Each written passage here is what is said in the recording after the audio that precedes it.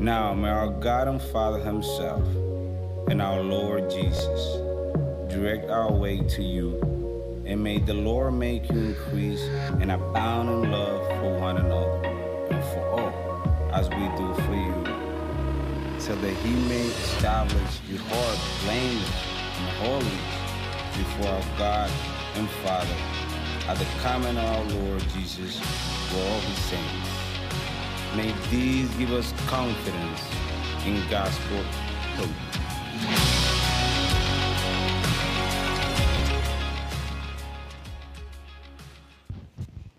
Well, good morning, church. Good morning. You fired up for God's word? Say amen. Amen. All right, I hope you're reaching for it. Grab your Bibles and let's turn to the book of 1 Thessalonians. 1 Thessalonians chapter 1. Even as you're turning there, allow for me to pray. Again, Father, we thank you for the morning. It's your grace. It's your grace that's brought us here. It's your grace that we need even now to instruct us. Oh, Lord God, by the power of your Holy Spirit, would you do just that in these moments that follow? Lord, transform our hearts, enlighten our minds. Let us leave here loved and sent to the glory of your name, we pray. And so it's in your Son's holy and precious name, who you've commanded us to pray, that we do. In Jesus' name, amen. And all of Mission Church said? All right, here we are, 1 and 2 Thessalonians, our series in these two amazing letters. And the series is called Confidence. Say confidence. Confidence in gospel hope. So, having had one message about confidence already now under our belt, how have you done this past week? How confident have you been this past week? How has your confidence been? Why? Why was it up? Why was it down? Why was it meh? Anybody have meh confidence this week? Anybody have, oh man, that's going to hurt confidence this week? Anyone? Any chance that your confidence was affected by some words that were spoken to you? Words. For better or for worse, words are incredibly powerful. For better or for worse, words are incredibly powerful. You know, I would love to meet the person who came up with the phrase, sticks and stones will break my bones, but come on, finish it, but what? But words will never. Like, come on, like, who wrote that? I like to take his little stick and, never mind. It's just not been my experience. Has it been yours? Think about it. Some of the most significant pain that I've ever experienced has come from sharp words bluntly delivered. Come on. Some of the worst pain that's lasted till today have been sharp words bluntly delivered. Words, they're powerful. Words, they have meaning. Words, they last. One thing's for sure, whoever came up with this phrase, sticks and stones will break my bones, but words will never hurt me, did not read their Bible. James chapter 3, what do we know about words? They're potent. They last, some of them, for a split second. But James says this, James 3:5, so the tongue is a small member. Yet it boasts of great things. How great a forest has been set ablaze by a small fire. Wars have been started by words. Relationships have been ended by words. Words are potent. Words are powerful. Some of us don't realize the artillery that we are carrying, both for good and for ill. Come on. Proverbs 18:21, death and life. Death and life. You carry death and life between your lips. Death and life, the scriptures say, death and life is in the power of the tongue. And for those who love the words that they speak, they will eat of its fruit. You want to speak words of life, you will experience life. You want to deliver words of death, just know this, it's coming back. Powerful are the words that we speak. Our words, they're potent. Our words, they are powerful. Our words, they carry pain and peace. Proverbs 12:18 says this, there are those whose words are rash, like sword thrusts. You know them? There are those whose words are rash like sword thrusts. Some of you need to put it back in the sheath, as do I from time to time. But the tongue of the wise brings healing. But the tongue of the wise brings healing. What's the point? Words. They have the power to build up. Words, they have the power to diminish. Words, they have the power to tear down one's confidence. These words that you'll hear today, they will either build you up or tear you down. The words that you will speak on your drive home today will have the power to give life or to breathe death into the person with whom you are speaking with. And there is not one person in this room who is exempt from the power of words. You can act all macho. And indeed, there are some people's words who are weighted more heavily than others, but words matter. None of us are exempt, and all of us carry bruises and blessings from things people have said.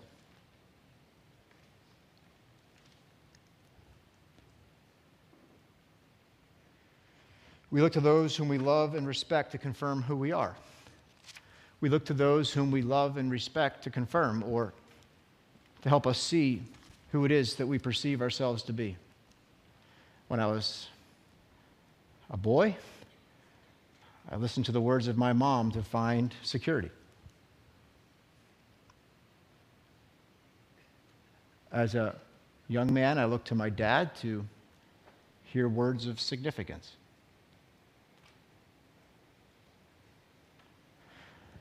Some of us didn't receive either of those.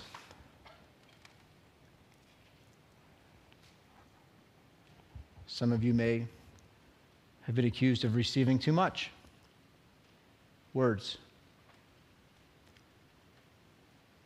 Students, the words of your teachers have the power to empower you or to demotivate you. There's something about the words of those who are over us. There's something about the words of those who influence us. We hang on those words. We wait for those words. Sometimes we waited for words that just had never came.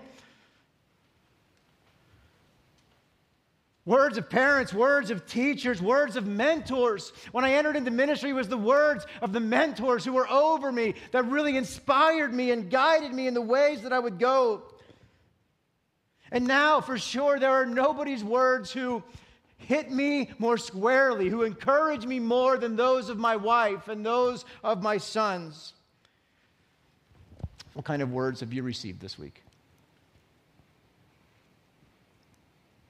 Life? What kind of words have you delivered this week?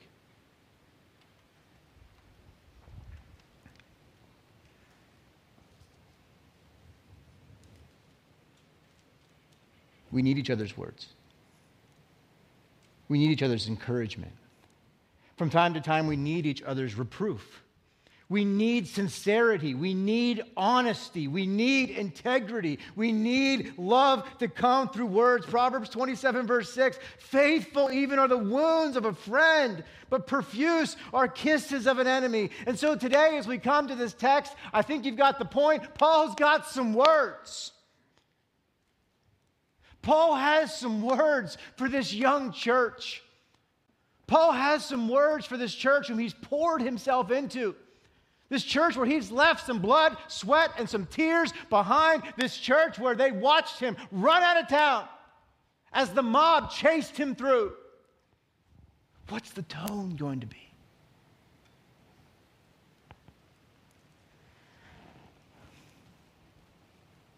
Do you know the tone of a gentle mother?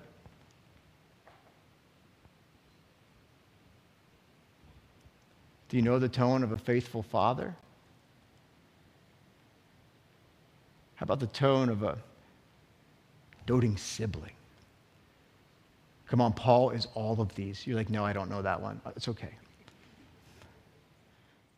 Paul is all of these, and a proud pastor. And he's coming in with some words that are about to breathe incredible life and confidence into this church when they desperately need it. Come on, could you use some words of encouragement today? He's going to write and confirm.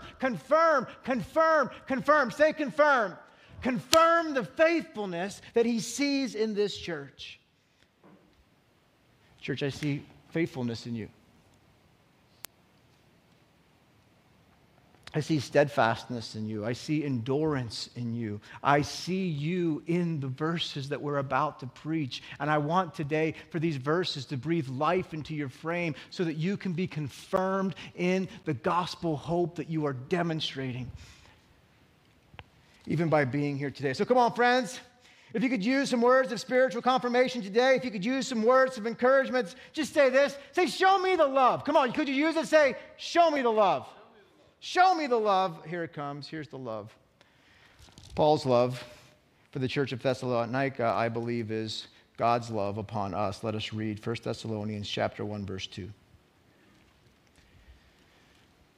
Love flow.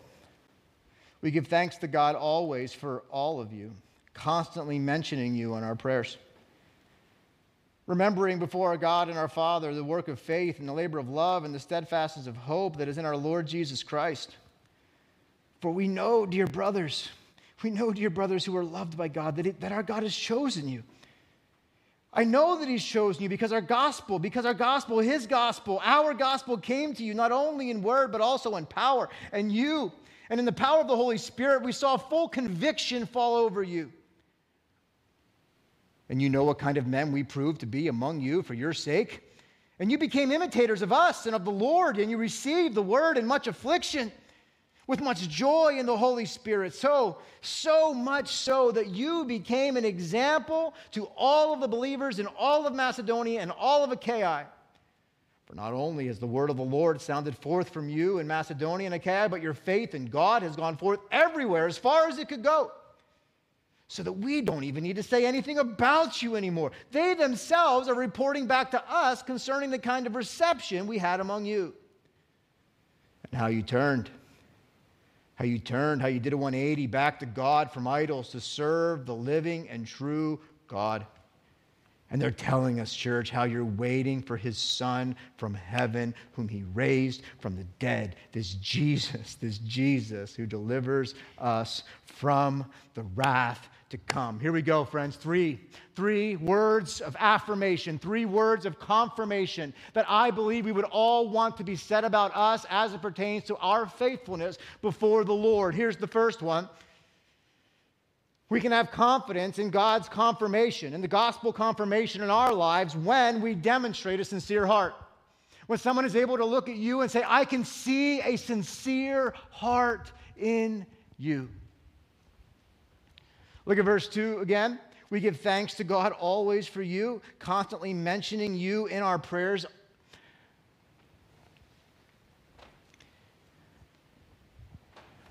Is there anything more encouraging than somebody coming and saying, I'm just thankful for you?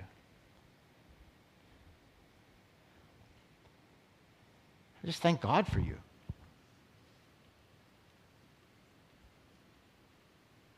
When's the last time someone came to you and said, I thank God for you?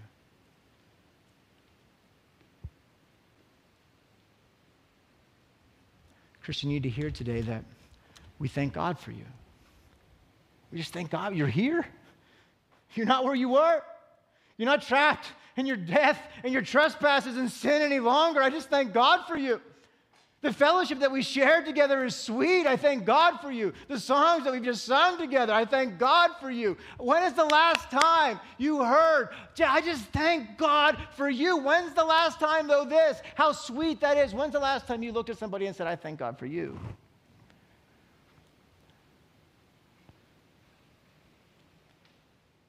I thank God for you so much that I pray for you. I pray for you constantly.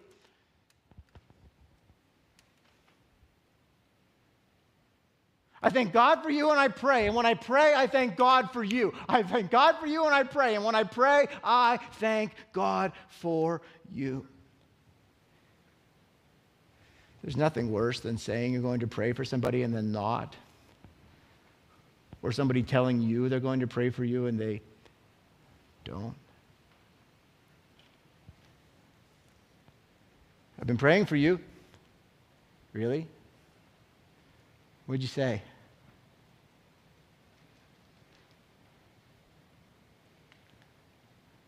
I said thank you to God for you.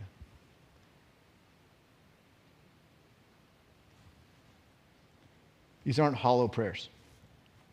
Like, this is full of substance. This is Paul pouring out his heart over this church, pouring out his heart to God. Why? Because he sees their heart poured out all over him.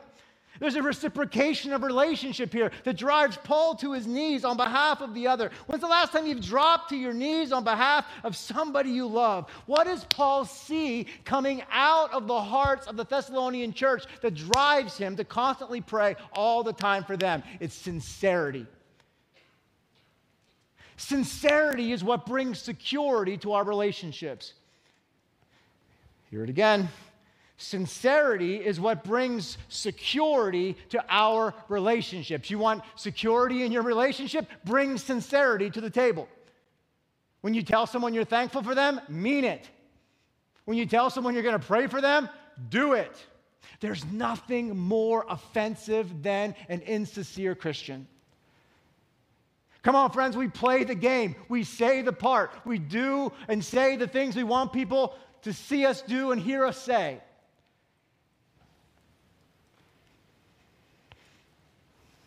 God knows when we say things and don't mean them, when we do things and don't believe them, when we, worse, push things on others and then don't do them ourselves.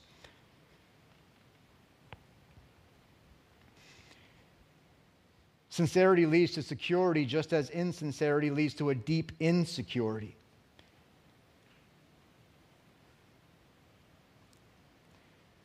And so Paul says here, I see your heart, I see your heart, I see your heart. What does he see coming out of their heart? Sincerity.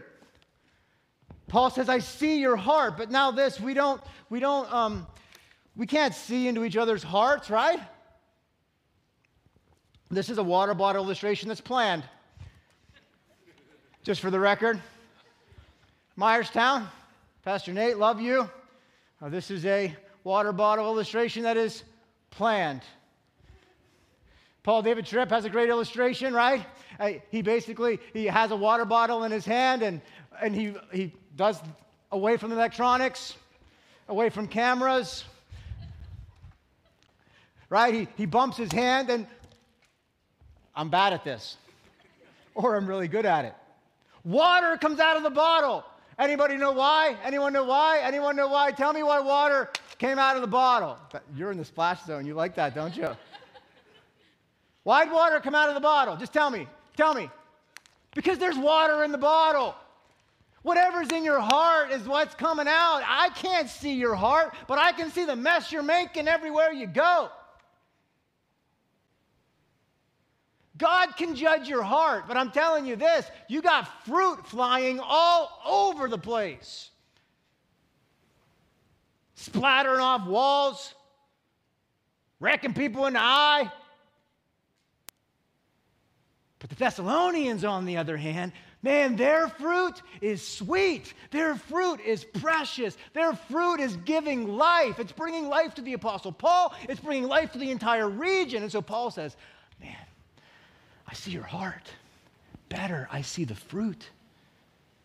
And so what's coming out of their heart? What's in their heart? Look, when pressure came on you and bumped your heart, bumped your bottle, what came out? More faith.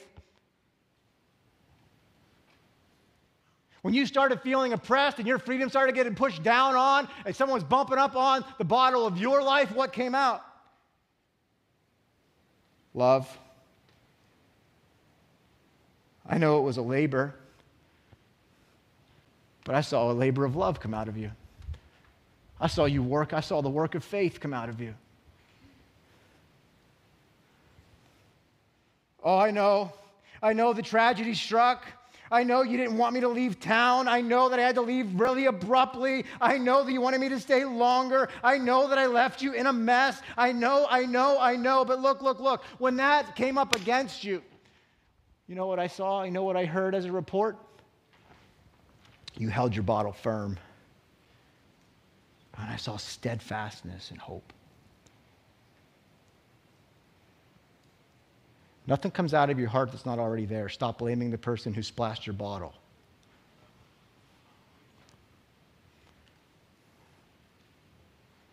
I'll just say that one more time. Nothing comes out of your heart that wasn't already there. Stop blaming the person for kicking your bottle. Anger comes out because anger's in there. Love comes out because love is in there. Forgiveness comes out because forgiveness has been received. That's how this works. And so this work of faith, this labor of love, and here's the point that I want to make especially here, is that when we see this coming out of a person's heart, we need to be quick to point it out, to give words of encouragement. That's what Paul's doing. He's like, I see this in you, and I want you to know that I see it. I've heard you say this, and I want to tell you what an impact it made in my life and the person who heard it. You didn't see how that person responded when you walked away, but I'm telling you, you breathed life into their frame.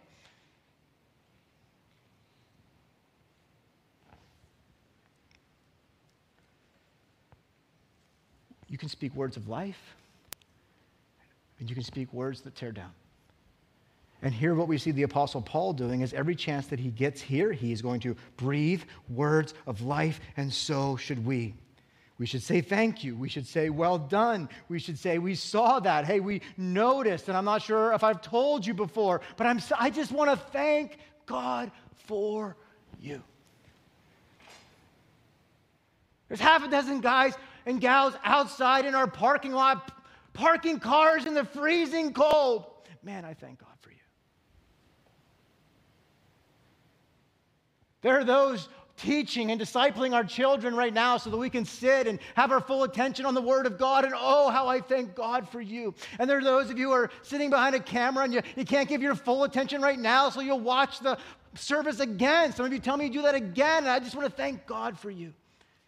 You're giving faithfully, and we want to thank God for you. You're traveling the world and giving of yourself. We want to thank God for you. You're standing up for what's right. I want to thank God for you. But we've grown up in some conservative circles, some of us, haven't we? And compliments were pretty few. But the training on how to withhold them was really good. Because you wouldn't want to puff somebody's head up. You wouldn't want to make them prideful. You wouldn't want to mess up their walk with the Lord by saying encouraging things to them for everybody else to hear. What a mess you'd make. Friends, God takes care of the heart. God takes care of the heart. We're responsible to do what God calls us to do, and that is to build one another up, to encourage one another with these things, to spur one another on all the more as we see the day drawing near. If the Lord prompts you to give a word of encouragement and you withhold it, friends,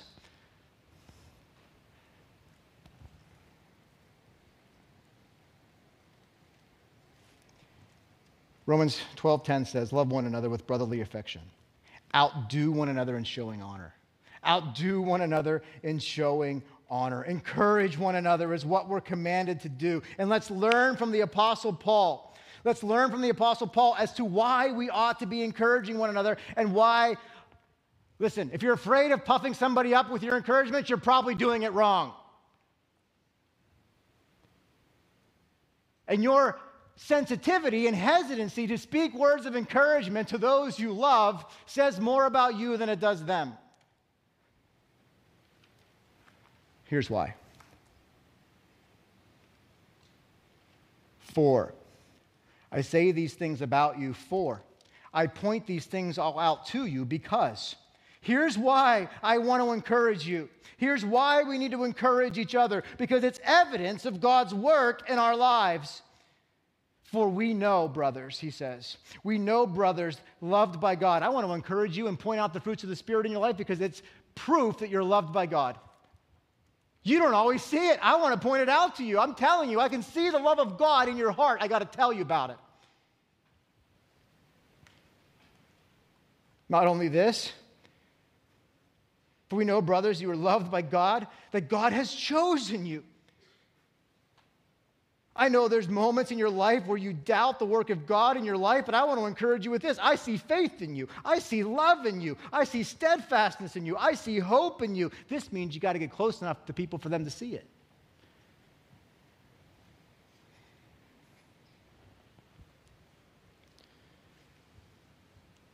Apostle Paul says, I'm pointing these things out because I'm telling you that what I see in you tells me that God's love is in you. I'm pointing these things out because I'm telling you I can see that you are an elect member of God's family. He chose you before the foundations of the earth, and the way what I see coming out of your heart affirms that. Let me confirm it in you. Watch, look at verse 5 now. I share these things with you. Verse 5, why? Because I can see now that the gospel came to you not only in word, but in power. I can see now that the power of God is at work in you. I can see now that the Holy Spirit is in you and that you are people of full conviction. You see, Paul's words of affirmation, these words of affirmation were confirmation of God's Trinitarian work in this church. He wants them to know that God, the Trinitarian God of heaven, is active, and He saved you, and He has secured you, and He is sanctifying you, and He is working on you, and He is building you up. How do I know? I can see the love. I can see your faithfulness. I can see the hope. I can see the water flying all out the place.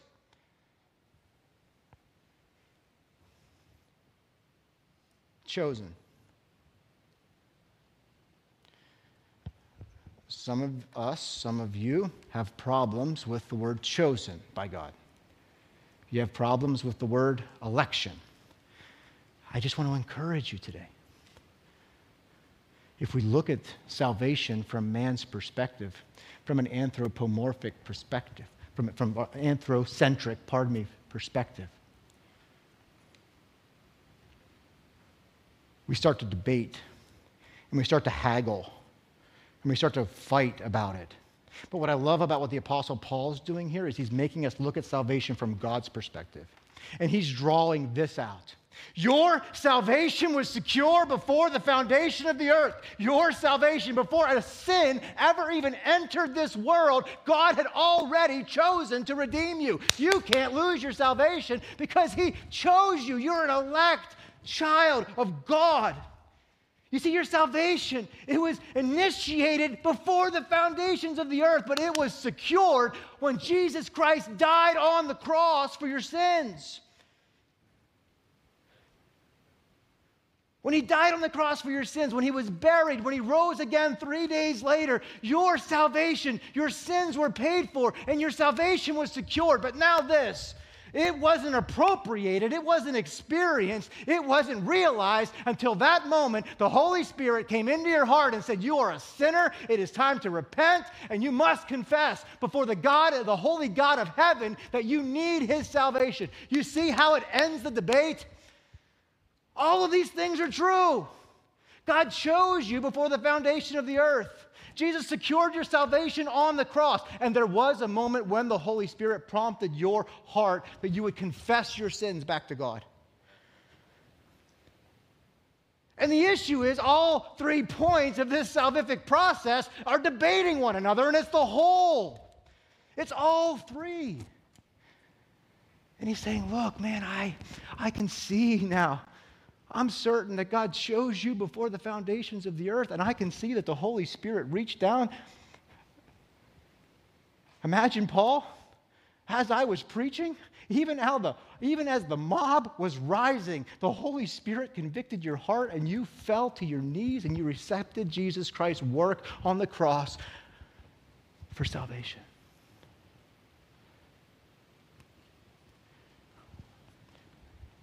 All of God is at work in saving your soul. All of God is active in your salvation. The Father chose you, the Son redeemed you, the Holy Spirit convicted you, the Father appointed your salvation, the Son affirmed your salvation, and the Holy Spirit appropriated your salvation. And this is why Paul says, I thank God for you. Because when I point out the good in you, I'm actually praising God. I'm affirming God's work in our church. For it is God who is at work in us, Philippians 2:13, both to will and to work for his good pleasure. Let us not be stingy with our affirmations of the Lord. I thank God for you. Any good in me is the result of the Lord. Any good in you is the result of the Holy Spirit's work. So when we see good coming out of one another, we should praise God and encourage one another. And then here's the sweet thing. This type of ministry, this ministry of encouragement, which we all are called to, not only does it glorify God, not only does it breathe life into one another, but it also says something about you. Paul says this, second half of verse 5. You know what kind of men we proved to be among you for your sake. For you became imitators of us.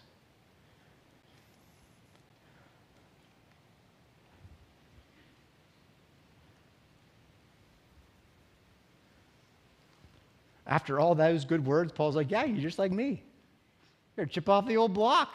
Like, thanks, Dad. Is Paul puffing himself up here? Is Paul bragging here? Is that what Paul's doing? Look how great you guys are. You're so good. You're so good. God is so at work in you. You're just like me. What he's saying is this: I can see a spiritual hunger in you. Point 2. I can see the spiritual hunger in you. I felt the hunger myself. I've been there. I've felt it too. The same fire that I came with in sharing the gospel to you, I now see that same fire in you. You see what he says? You're imitating me and Jesus Christ. Paul was confident in his pursuit of Jesus, so much so those who followed after him could be confident that as they followed after him, they were following in the way of Jesus. That's a tall order right there. Paul says, I have a spiritual hunger. I see that same spiritual hunger in you. This is not a new theme for the Apostle Paul. 1 Corinthians chapter 11, verse 1, he says, be imitators of me as I am of Christ. Can you say that? Come on, dads. Son, the way I want you to act at school today is the way you saw me act with mommy last night. Respectful, serving, affirming, loving. You see?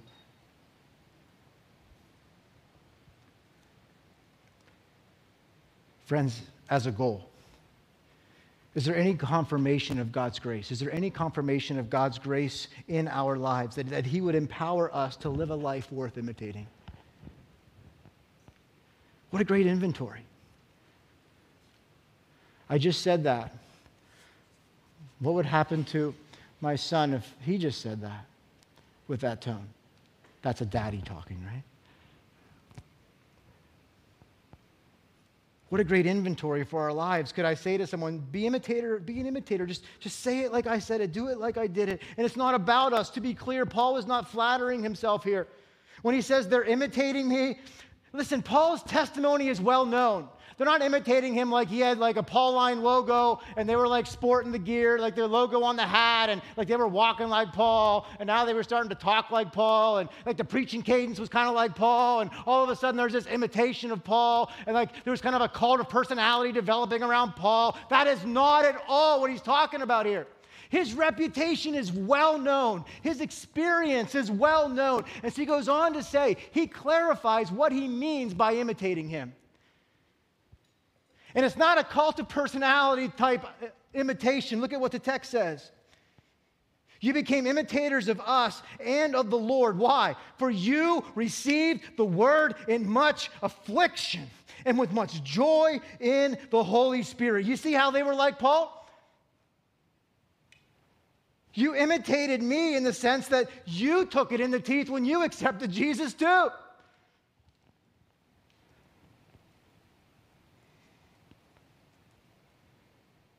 You imitated me in that you still stood firm even though opposition came on you. We're not riding up in the same choice ride. We're not seeking after the financial blessing of the Lord, do like I do and watch God roll it in. It's the exact opposite.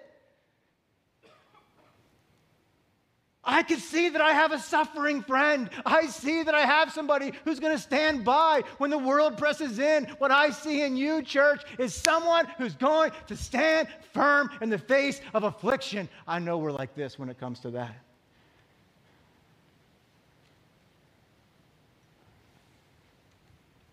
Paul's not bragging. Getting beat up is not worth bragging about. Trust me.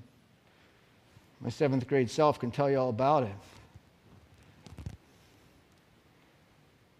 He's acknowledging and confirming the Thessalonians' spiritual hunger for God was greater than their hunger for the world.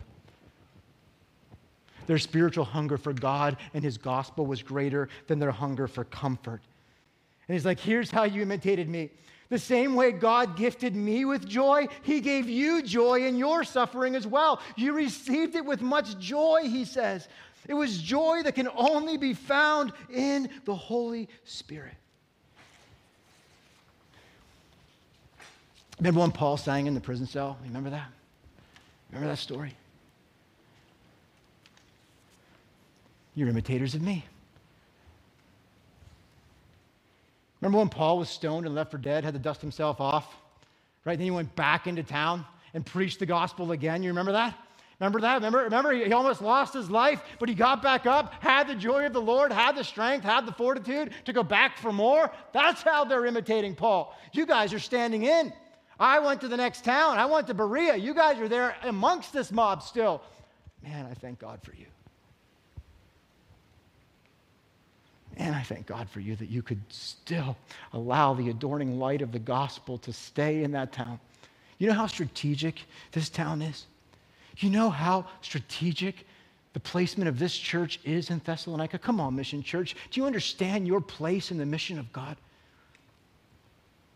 I'm telling you, when you do, you live differently. When you do, your confidence is different. When you realize what God is doing, the miraculous work that God is doing, and the fact that you're even sitting in these seats today, all of a sudden, everything has a new perspective.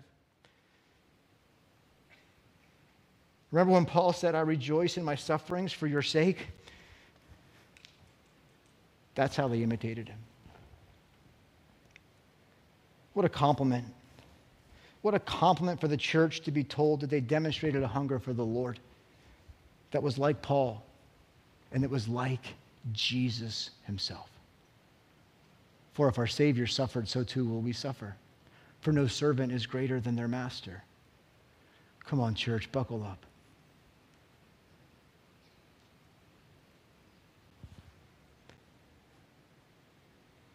They imitated Paul. They imitated Jesus, so much so, verse 7, that they became an example to all the other believers in Macedonia. Awesome. Come on, things rise and fall on leadership, and Paul certainly led strong here, but this is not the point. Now the point is this. You all, you church in Thessalonica, you are doing the work of ministry just by being yourselves. Do you realize sometimes serving Jesus and advancing the gospel is as simple as living life faithfully? Like you get up and you do it again. You get up and you do it again. You take the offense and you forgive again. And you keep rolling and you fall in love with the process and you fall in love with the habits of being with Jesus and doing life and loving on the kids and hugging your wife and your husband and you're looking out for the community. It's getting up and doing it again, and you fall in love with that, realizing that God is going to take care of the results. Did this church have any idea Paul's there 3 weeks, 3 months he leaves, just like Paul had no clue how they were doing. They had no way of knowing what their reputation was doing across the globe. Can you imagine receiving this letter? Like the testimony that you posted on Facebook this morning. Like you don't know what that's going to do in somebody's life. That's the point.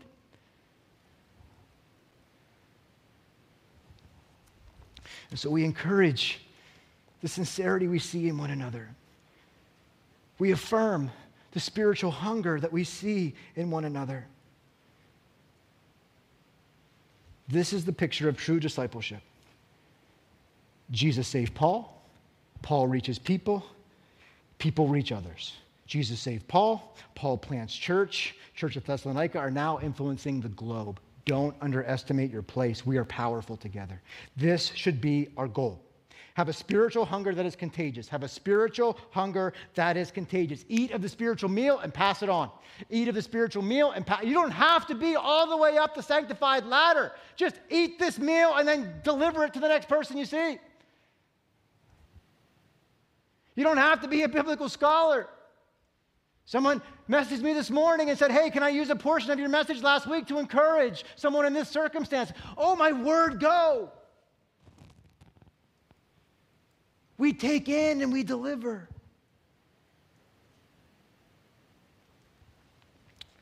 We eat and we pass on. We're discipled and then we disciple. We declare and we share the truth that God has saved us, which leads to the final point. What does Paul see in this church? Man, he sees a sincere heart.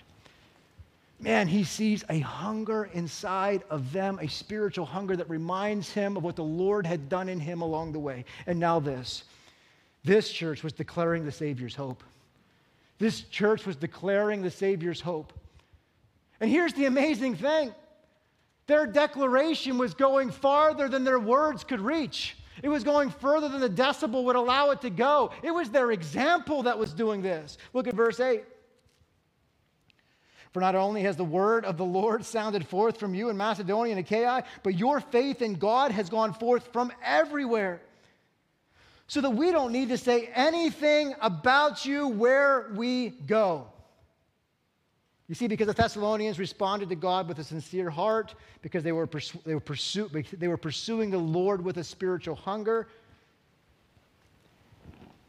they were able to endure all the crazy. Have any crazy in life right now? They were able to stand under the trial. They were able to come under the weight of the pressure.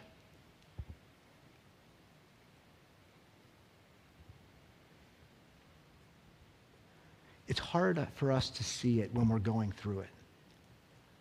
It's hard for us to see it when we're going through it. But what I want you to catch today is this, is that your trials are a platform. The pressures that you are enduring, church, elevates your testimony. Listen. People can become very resentful in blessing. They can become very resentful towards you in success. They can be very resentful towards you when you think you're all that and the bag of chips. But I'm telling you, when you're at your lowest point, if you respond in faith through the power of the Holy Spirit, it actually can be the highest point of influence in your spiritual lives. This church is under trial. This church is under persecution. This church has a mob breathing down its neck. And what does Paul say? It's when you're in the fire. It's when you're being beaten down. It's when you don't think you have breath again, and God gives it to you. That all of a sudden, your pressure and your pain becomes like a microphone, a megaphone of hope.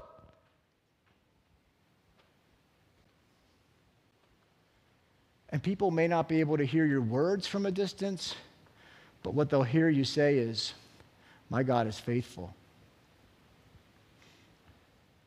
I have no idea what tomorrow is going to bring. I have no idea how I'm going to get out of today. That's your testimony.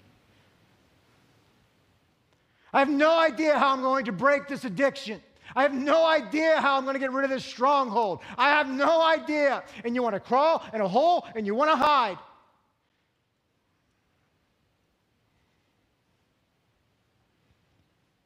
no idea how we're going to heal this relationship. I have no idea when the authorities are going to let up. I have no idea when. On and on and on.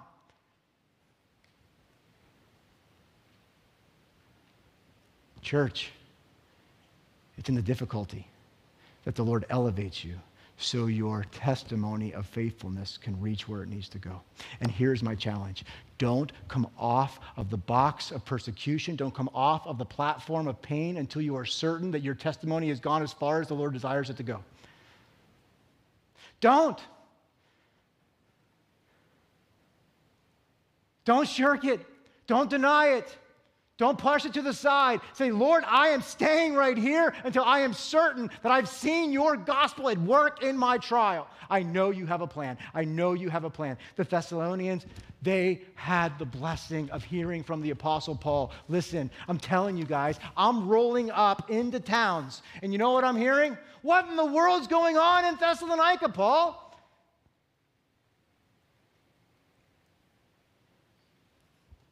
What is happening over there? Verse 9.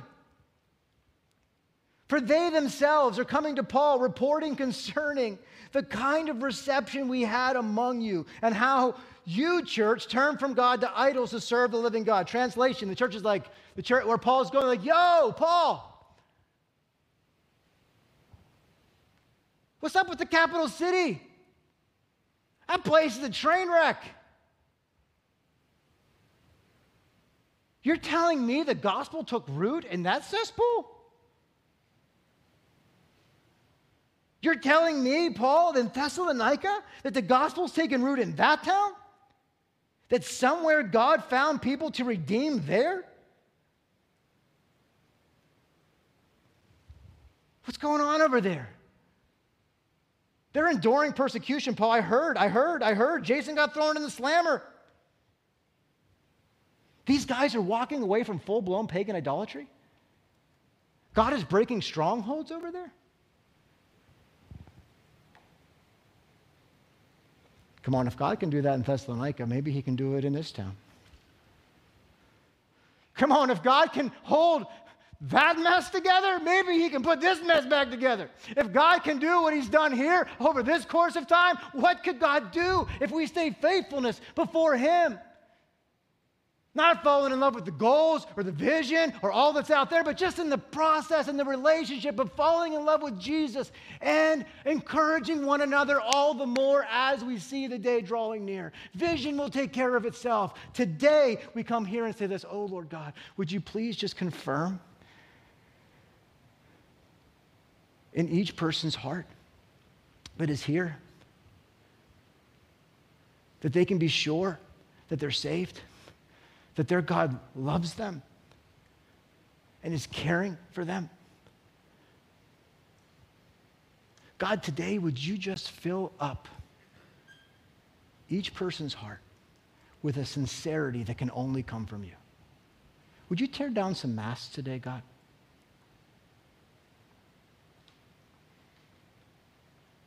Would you bump some hearts so we can see what's actually going to splash out? Some of you got that lid on pretty tight. And you think you're bottling it up, except for that shows too. Lord, would you give us a hunger?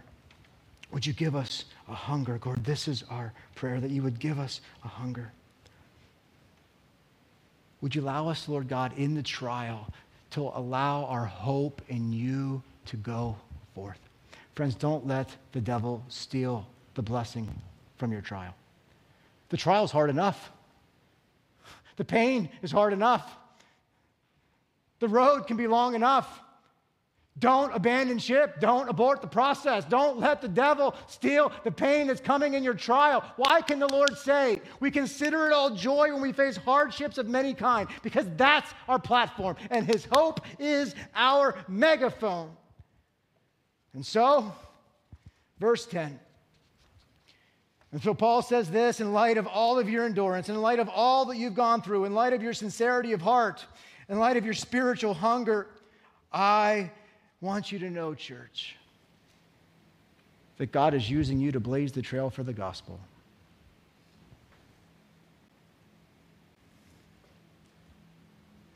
Because of all of this, church, I want you to know I'm certain that you have gospel hope.